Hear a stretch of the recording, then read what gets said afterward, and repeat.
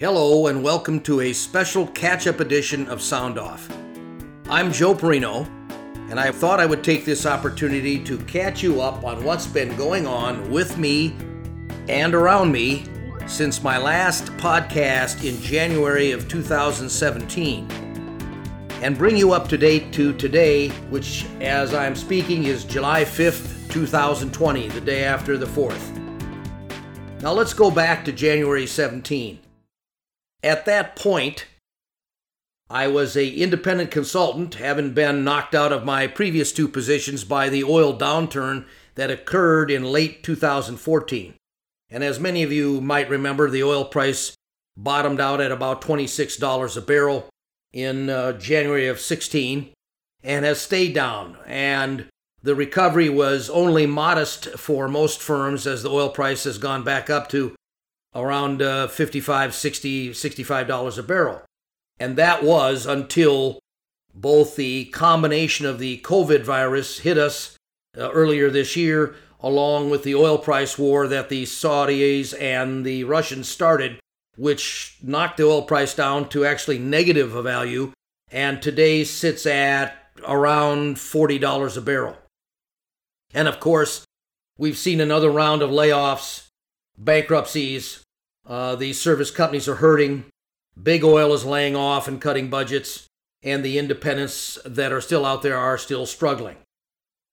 Now, in 17, I was a very active member of the Houston Tech Center, following startups.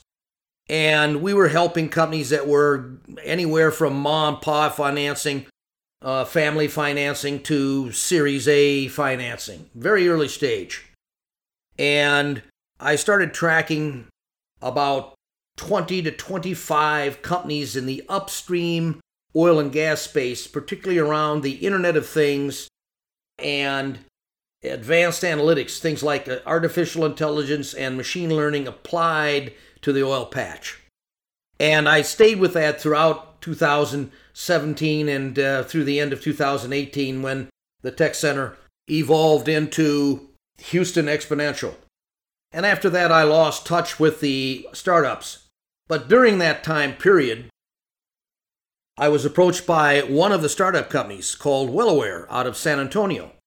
And they had brought to market a IoT device, an edge device, if we might say, that could acquire data from the wellhead and well sites, any piece of equipment, levels, pressures, temperatures, etc., and beam that information through either low power WAN or cellular up through the cloud and then back down to the recipient. And so they needed a sales guy to join the team, and I said, why don't I take a chance and do something different and get back in the game? And so I did. And I ran with that for about a year, helping the company, but things were tough. There's a lot of competition, and as you'll see as I revisit it later in another podcast, there's still a lot of different devices out there competing for applications. There are different form factors, different sizes, different compute powers, and this space has not yet shaken out like it is appearing to do downstream, where most of the IoT players and edge computing players are larger companies, more established firms. Now, during that time period, it was a bumpy road, and capital spending had not come back fully yet, and people were cautious with their budgets. And a lot of the prospective customers were still pretty uncomfortable with this whole concept of Internet of Things and edge computing devices, particularly because they could eventually replace the older equipment in the field. And I'll talk more about that in a future podcast. And so during the summer of 2018, I was approached by a small boutique analyst firm called L&S Research out of Cambridge, Massachusetts. And they needed to replace their senior-most analyst who was going to retire in a year or so, by the name of Dan Miklovic. And Dan is actually a very well-known analyst, having worked for Gartner for 15 more years, a long time career in the industry, very highly respected, very expert at what he does, and a frequent writer and speaker. And so I joined the firm L&S in December of 18 as Dan's understudy for what we call asset performance management. And we had an expanded definition of what that meant. It wasn't strictly a computerized maintenance management system or an asset or an enterprise asset management system. It also included, and Dan went a long way in defining this, digital twins, advanced analytics, something we call the connected worker, all these other pieces, including Internet of Things, to be able to extend the capability of managing assets in a facility, and not strictly from a maintenance viewpoint. And so I joined up, and under Dan's coaching, got moving along, and it turned out to be a really good fit for me. I had spoken and written before many times, but not with the, call it, intensity of routine that is required among analysts now, particularly among the writing. And so I really enjoyed my time there, and hope to continue on.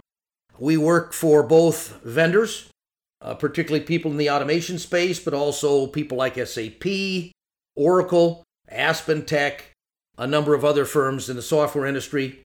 And then also we work for end users. And there's a whole variety of end users. We include ExxonMobil, Georgia Pacific, Stanley Black & Decker, United Technologies, even Newport News Shipbuilding Company. All kinds of different clients that need advice on our specialty, which is industrial transformation. And we didn't want to use the term digital transformation because that term people still struggle with. We wanted to focus strictly on industrial transformation, how the business is changing and how technology can help you do better. So that's our focus. And you can see my writings and blogs on the website www.lnsresearch.com. Now, my role there is not just APM. I also focused on edge computing, cybersecurity, particularly at the industrial control system level, and have gotten further into environmental health and safety this past year, and will be continuing in that space. And of course, this all brings us back to the fact that I'm going to be speaking a little bit later this year at the IoT and Oil and Gas Conference put on by the Energy Conference Network in late September of this year, assuming it will be a face-to-face conference, because at this point, pretty much everything has been canceled out there, and we've been doing nothing but virtual conferences for the past 3 or 4 months. In fact, June was so busy, we basically could have attended 3 virtual conferences a week in June.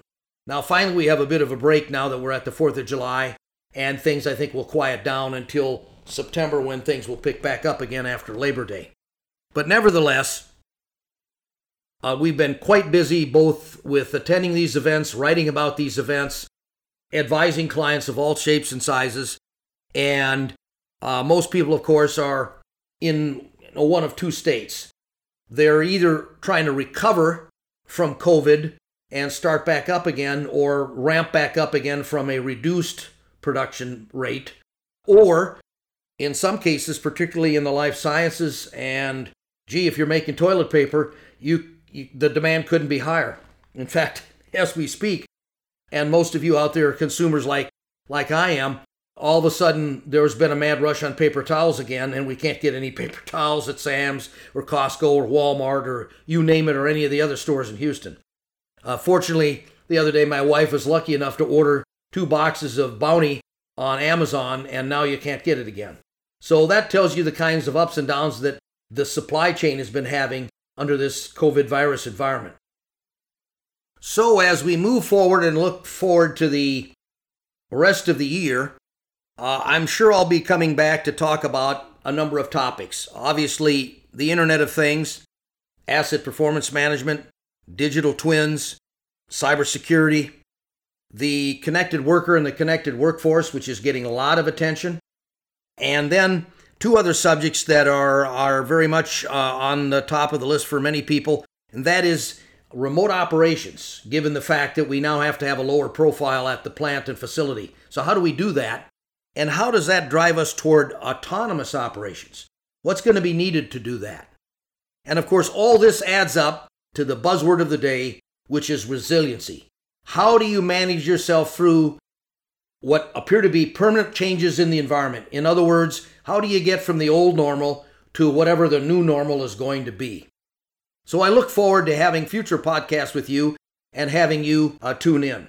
And by the way, for those of you who listen to my podcasts about the gasoline prices and buying low-cost gas and adding a fuel additive to it, here we are almost 4 years later, and the economics of that at my old favorite Chevron station still work. They're still 50 or 60 cents a gallon more than Sam's Club, and buying Chevron Techron fuel additive is still about $5 a can over at Walmart.